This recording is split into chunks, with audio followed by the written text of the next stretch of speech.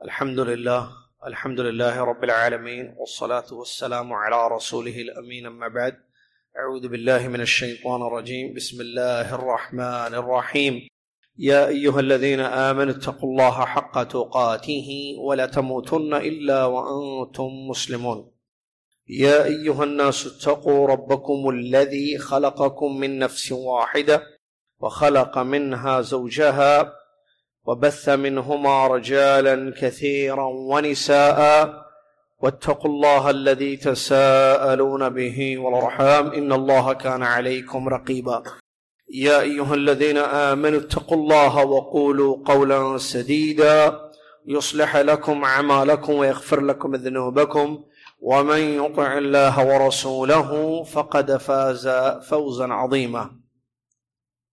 تمام تعریف ہر قسم کی بڑائی اور کبریائی اس اللہ عز و جل کے لیے ہے جس اللہ تبارک و تعالیٰ نے ہم پر قتل اور غارت گری کو حرام قرار دیا. سبحان اللہ و بحمدہ سبحان اللہ العظیم. صلاۃ و سلام اس کے بعد اللہ کے آخری نبی امام الانبیاء محمد الرسول اللہ صلی اللہ علیہ وسلم کی ذات گرامی پر کہ جنہوں نے ہم تک اللہ کا دین پہنچایا، ایک ایسا دین جس میں جانوں کا تحفظ ہے. اللہم صلی علی محمد وعلی آل محمد کما صلیت علی ابراہیم وعلی آل ابراہیم انک حمید مجید. اللہم بارک علی محمد وعلی آل محمد کما بارکت علی ابراہیم وعلی آل ابراہیم انک حمید مجید. حمد و صلاۃ کے بعد آج شعبان کی 21 تاریخ 1440 ہجری مطابق 26 اپریل 2019 عیسوی. آج جس موضوع پر خطبہ ہوا ہے وہ ہے قتل اور غارت گری. اللہ تبارک و تعالی جس نے ہم سب کو پیدا کیا اور ہمارے لیے اسلام کو نازل کیا، بہت ساری چیزوں کو اس نے ہمارے لیے حلال کیا اور بہت ساری چیزوں کو اس نے ہمارے لیے حرام کیا. اللہ تعالیٰ کے حلال کردہ چیزوں کو حلال سمجھ کر استعمال کرنا چاہیے، اور اللہ تبارک و تعالیٰ نے جن چیزوں کو حرام کر دیا ان سے بچنا چاہیے. ہر حلال میں فائدہ ہے، ہر حرام میں نقصان ہے. انسان اگر اللہ کے حلال چیزوں کو استعمال کرے، حرام چیزوں سے بچا رہے، تو اس کی دنیا بھی کامیاب ہوگی اور اخروی زندگی میں بھی وہ کامیاب ہوگا. حرام کردہ چیزوں میں سے قتل اور غارت گری ہے. جان لینا کسی کو قتل کرنا شریعت اسلامیہ نے حرام قرار دیا ہے. اس سلسلے میں بہت زیادہ نصوص موجود ہیں. قرآن مجید کی متعدد آیات ہیں جو قتل اور غارت گری کی حرمت کو، اس کے حرام ہونے کو، اس کے نقصانات کو بیان کرتی ہیں.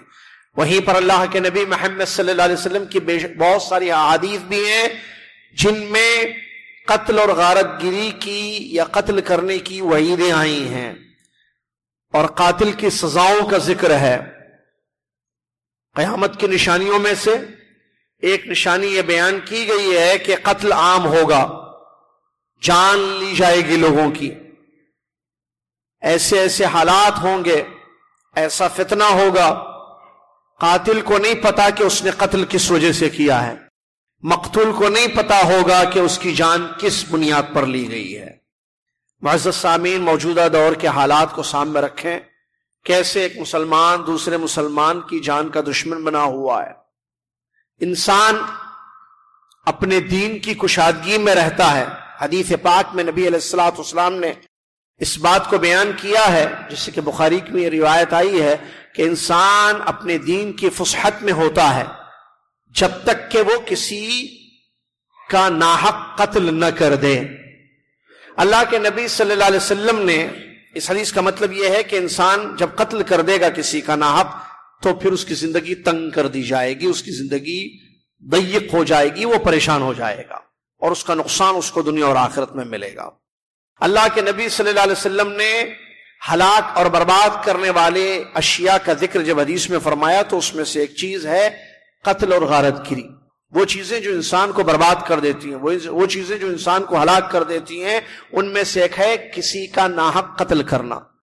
قرآن کی آیتوں میں اس بات کو بیان کیا گیا ہے کہ اگر کسی ایک ایمان والے کی جان لی جائے ناحق تو ایسی صورت میں گویا کہ اس نے ساری انسانیت کا قتل کر دیا.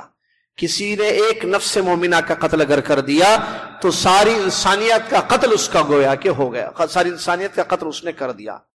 قتل بہت بڑا جرم ہے شریعت اسلامیہ میں، اسی لیے قاتل کی سزائیں مقرر ہے کہ قاتل کو مار دیا جاتا ہے، اس کی گردن اتار دی جاتی ہے، اس لیے کہ اس نے ناحق کسی کی جان لی ہے۔ لہذا قتل سے انسان کو بچنا چاہیے، اپنے آپ کو بچانا چاہیے۔ اور قتل یہ خوارج کی صفت ہے، ناحق جان لینا، مسلمان کی، ایمان والے کی جان لینا، یہ خوارج کی صفت ہے۔ اللہ کے نبی صلی اللہ علیہ وسلم نے خوارج کی بہت ساری صفات کو احادیث میں بیان کیا ہے، ان میں سے ایک صفت ہے یقتلون اہل الاسلام۔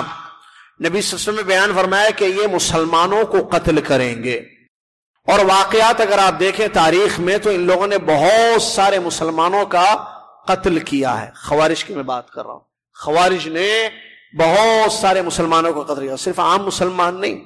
ایک انسان کی جان لینا حرام ہے اسلام میں، چاہے وہ مسلمان ہو یا کافر ہو، ناحق کسی کا قتل کرنا حرام ہے اسلام میں۔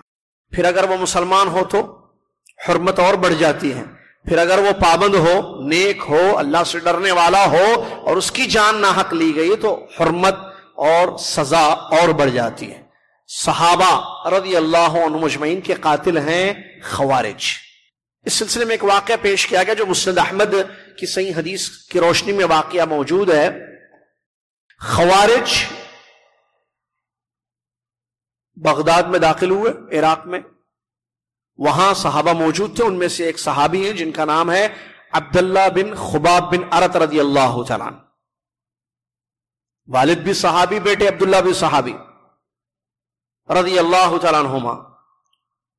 جب ان کو پتا چلا کہ خوارج داخل ہو چکے ہیں بستی میں، ان کو بڑی حیرت ہوئی کہ یہ یہاں تک کیسے پہنچ گئے۔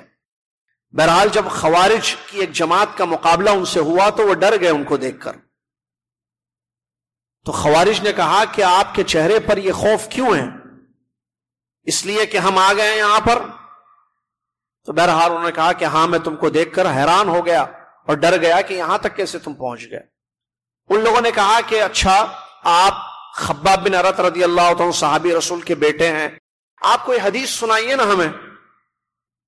خوارج نے کہا کہ آپ ہمیں کوئی ایک ایسی حدیث سنائیے جو آپ نے اپنے والد محترم خباب رضی اللہ عنہ سے سنا اور انہوں نے اس حدیث کو رسول اللہ صلی اللہ علیہ وسلم سے سنا۔ انہوں نے کہا کہ ٹھیک ہے، حدیث سننا چاہتے ہیں آپ لوگ، مطالبہ کر رہے ہیں، میں حدیث سنا دیتا ہوں۔ انہوں نے سنایا کہ میں نے اپنے والد سے اس حدیث کو سنا، اور میرے والد خباب رضی اللہ تعالیٰ عنہ نے نبی صلی اللہ علیہ وسلم سے اس حدیث پاک کو سنا۔ رسول اللہ صلی اللہ علیہ وسلم نے فرمایا فتنے آئیں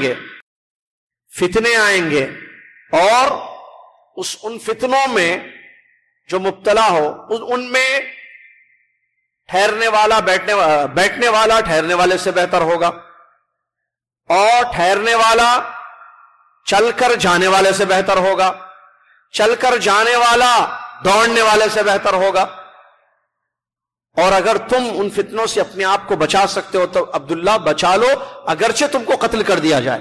حدیث کا مفہوم ہے۔ تو انہوں نے کہا کہ اچھا، یہ حدیث تم نے سنی اپنے ابا سے؟ ٹھیک ہے۔ پکڑے ان کو، حدیث سننے کے بعد لے گئے دریا کے پاس اور جا کر ان کو ذبح کر دیا، اور ذبح کر کے ان کو پھینک دیا۔ پھر ان کے گھر گئے، عبداللہ بن خباب بن ارت رضی اللہ عنہ کے گھر گئے، جا کر ان کی اہلیہ جو حاملہ تھیں، پیٹ کاٹا ان کو ذبح کیا، اور پیٹ چیر کر اندر سے بچے کو نکال کر تلوار کی نوک پر اٹھا کر پھینک دیا۔ یہ ہے خوارج، فتنوں میں سے بہت خطرناک فتنہ۔ نبی صلی اللہ علیہ وسلم نے ان کے بارے میں بیان فرمایا کہ یہ مسلمانوں کا قتل کریں گے۔ دیکھیے کیسے انہوں نے عبداللہ بن خباب رضی اللہ عنہ کے گھر والوں کا قتل کیا۔ حدیث سننے کے بعد آئے، کہا کہ اچھا، آپ ان کے بیٹے ہیں، حدیث سنائیے۔ حدیث سن رہے ہیں، فتنہ کیسا ہوگا دیکھیے، حدیث کا سننے کا مطالبہ کر رہے ہیں کہ آپ ہمیں کوئی حدیث سنائیے۔ جب انہوں نے حدیث سنائی تو حدیث سنانے کے بعد جو ہے، حدیث سننے کے بعد لے جا کر ذبح کرتے ہیں ان کو، اور اس کے بعد ان کے گھر والوں کا قتل کرتے ہیں۔ یہ ہے خوارج، جو موجودہ دور میں بھی مختلف جگہ نظر آتے ہیں، جو مسلمانوں کا قتل کرتے ہیں۔ ان کی صفات موجود ہیں، ان کا عقیدہ، ان کا منہج ہے، جس کے متعلق بہت سارے دروس اور تقاریر علماء نے دیے ہیں. اللہ ان کو جزائے خیر عطا فرمائے. آپ تعجب کریں گے کہ ان کے پاس دلیلیں ہیں اس بات کی کہ قتل جائز ہے. یہ سب سے پہلے مسلمانوں کو کافر قرار دیتے ہیں، تکفیر، پہلے دائرہ اسلام سے خارج کرتے ہیں گناہوں کی وجہ سے، ظاہری برائیوں کی وجہ سے مسلمانوں کو دائرہ اسلام سے خارج کرتے ہیں کہ یہ کافر ہو گئے. کفر کا فتویٰ لگانا ایک عام پہلا. جب کفر کا فتویٰ لگا دیتے ہیں اور کہتے ہیں کہ اب یہ مسلمان نہیں رہے، دائرہ اسلام سے باہر ہو گئے، کافر ہو گئے، کافر چونکہ ہو گئے اور ان کو مارنا اسلام میں ہے، لہٰذا ہم مار رہے ہیں ان کو، مسلمان سمجھ کے نہیں مار رہے، ہم کافر سمجھ کے ان کو مار رہے ہیں. اس قسم کی نصوص کی تعویلیں یا اس قسم کی غلط بے بنیاد دلیلیں دیتے ہیں اور قتل عام ہوتا ہے. ISIS، بوکو حرام، القاعدہ وغیرہ، اگر وہ نام صحیح ہو، یہ سب خوارج ہیں موجودہ دور کے. ماضی میں ان کے نام الگ تھے، دور حاضر میں ان کے نام الگ ہیں، جو مسلمانوں میں ایک بہت بڑا فتنہ ہے، جس کی پیشن گوئی، جس کی خبر، جس سے آگاہی اللہ کے نبی صلی اللہ علیہ وسلم نے اپنی احادیث مبارکہ میں دی، جو آپ کو بخاری، مسلم، کتب ستہ میں تفصیل کے ساتھ ملیں گے. تو قتل کرنا یہ خوارج کی صفت ہے، اور قاتل سزا پائے گا قیامت کے دن اللہ تعالیٰ کے نزدیک. لہٰذا اس سے انسان کو بچنا چاہیے، خوارج کو پہچاننا چاہیے، ان کے صفات کو جاننا چاہیے اور اس سے دور رہنے کی ہر ممکن کوشش کرنی چاہیے، اور اپنے دین کی، اپنے اسلام کی حفاظت کرنی چاہیے. اللہ سے دعا ہے اللہ تبارک و تعالی ہم سب کو اس بات کی توفیق عطا فرمائے کہ ہم خوارج کو پہچانیں اور ہر قسم کے فتنوں سے اپنے آپ کو بچائیں. اچھا، ایک بات جو خطبے کے آخر میں بھی پیش کی گئی ہے، فتنہ، جیسے خوارج ایک فتنہ ہے، قتل و غارت گیری ایک فتنہ ہے، فتنوں سے ہم کیسے بچ سکتے ہیں؟ کیا علاج ہے، کیا طریقہ ہے کہ ہم اپنے آپ کو، اپنے گھر والوں کو ہر قسم کے فتنے سے محفوظ رکھتے ہیں؟ اس سلسلے میں نمبر 1 چیز علم ہے. انسان علم حاصل کرے تاکہ اس کو معلوم ہو کہ یہ فتنہ ہے. علم کے بغیر فتنے کی پہچان نہیں ہو سکتی ہے. جب فتنے کی پہچان ہوگی علم سے تو انسان اپنے آپ کو اس سے بچا سکے گا. نمبر 2، کتاب و سنت سے جڑے رہنا، قرآن و حدیث سے لگاؤ ہو، قرآن و حدیث سے تعلق مضبوط ہو، اعتصام بالکتاب و سنت جس کو کہتے ہیں، قرآن و حدیث سے جڑے رہنا، تو اس سے بھی انسان اپنے آپ کو فتنوں سے بچا سکتا ہے. نمبر 3، علماء سے جڑے رہنا، اہل علم کی صحبت. کیسے ہوگی یہ؟ ان سے ملاقات کرنا، ان کے دروس میں جانا، ان کے علم سے مستفید ہونا، ان کی صحبت میں رہنا، ان کے ساتھ رہنا. تو اس سے جو ہے علماء کی صحبت ہوگی، مجلسوں کے قریب ہوگا انسان، تو پھر علماء فتنوں سے آگاہ کریں گے اور فتنوں سے دور رہنے کے لیے کہیں گے، تو انسان اپنے آپ کو فتنے سے بچا سکتا ہے. اس کے علاوہ دعائیں کرنا، جیسا کہ اللہ کے نبی صلی اللہ علیہ وسلم کی دعائیں موجود ہیں.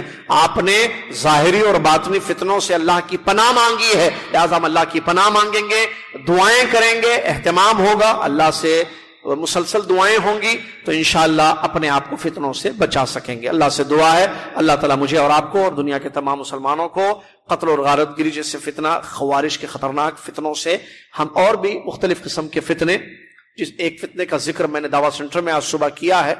موجودہ دور میں ایک نیا فتنہ ٹیکنالوجی کے ذریعے پھیلایا، الیکٹرانک ٹیکنالوجی کے ذریعے پھیلایا جا رہا ہے. وہ یہ ہے کہ یہود و نصارہ کافر نہیں ہے. کیا؟ یہود و نصارہ کافر نہیں ہے؟ ارے قرآن میں اللہ نے کہا ہے، اس کی تعویل کر دیں گے. وہ آیتوں کا مطلب وہ کفر نہیں ہے، وہ دوسرا کفر ہے، چھوٹا کفر ہے، بڑا کفر نہیں ہے. وہ یہود و نصارہ کافر نہیں ہے. ایک فتنہ چل پڑا ہے، دور حاضر کا تازہ فتنہ. فتنے آئیں گے، نبی صلی اللہ علیہ وسلم نے حدیث میں پیشن گوئی کی ہے.